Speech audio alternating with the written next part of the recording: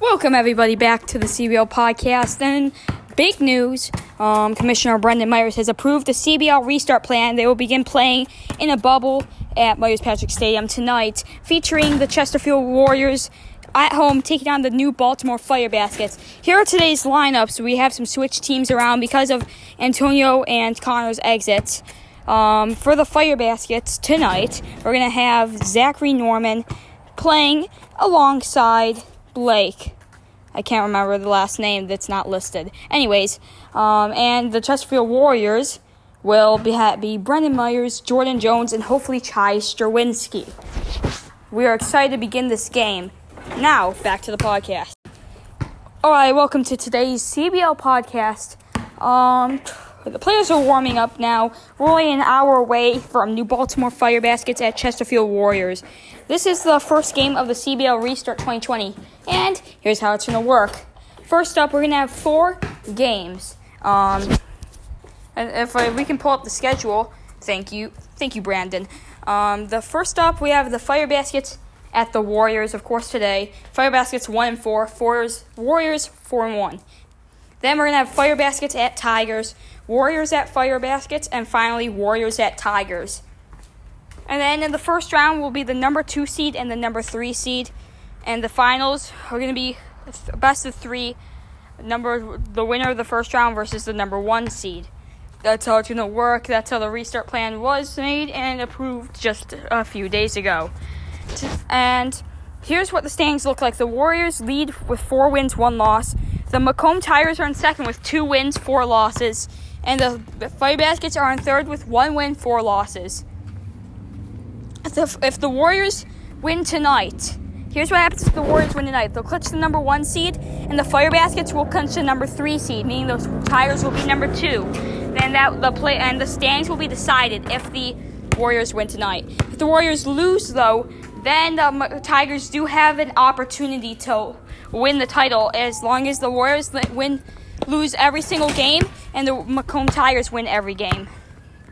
Then the Tigers will win. If the Fire Baskets were to win, then they would go to 2-4. The Warriors would be 4-2, and the Warriors would only be up by 2 games to the Tigers. The only way the Tigers will win the title if they beat the Fire Baskets, then beat the Warriors. If they can do this, then they have a chance to win the title.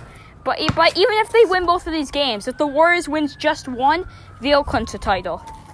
Because the Warriors already have 4 wins. The maximum wins the Tigers can get is 4. If the Warriors win 1, they'll already be at 5 wins, which means that they would come at least 1 game above the Tigers. So this means that basically the Fire Baskets are going to need to beat the Warriors tonight to keep the Warriors from getting the first place seed. Now here we have Zachary Norman. He's confident in the Macomb Tigers. Do you think that you guys can clinch the number 1 seed? Yes. How do you think you're going to do it? I don't know. Carry the team? Yeah. That was Zachary Norman there, defending CBL MVP winner and superintendent for the league. Now back to the show. We're excited to begin the playoffs. The playoffs will probably begin in about 2 weeks, maybe even sooner, depending on how fast we finish these games. But yeah, there's only 4 games, and then we'll have the playoffs, which the playoffs will have a maximum of 4 games. So we can have a maximum of 8 games played and a minimum of 6 games played. The other 2 are the best of our Game 2, Game 3. Well, no, actually, no. So that means it would be a minimum of 7 games, max of 8. Anyways, let me think. Yeah, we're on the clock here. So how about, you know what? Let's give my predictions. Yeah, we'll predict the season. All right, first game tonight, Fire Baskets at Warriors. I'm going to take the Fire Baskets winning this. With Zachary Norman, I think the Fire Baskets win 80-65. And then Fire Baskets would go to 2 wins, 4 losses. And then the Warriors would fall to 4-2.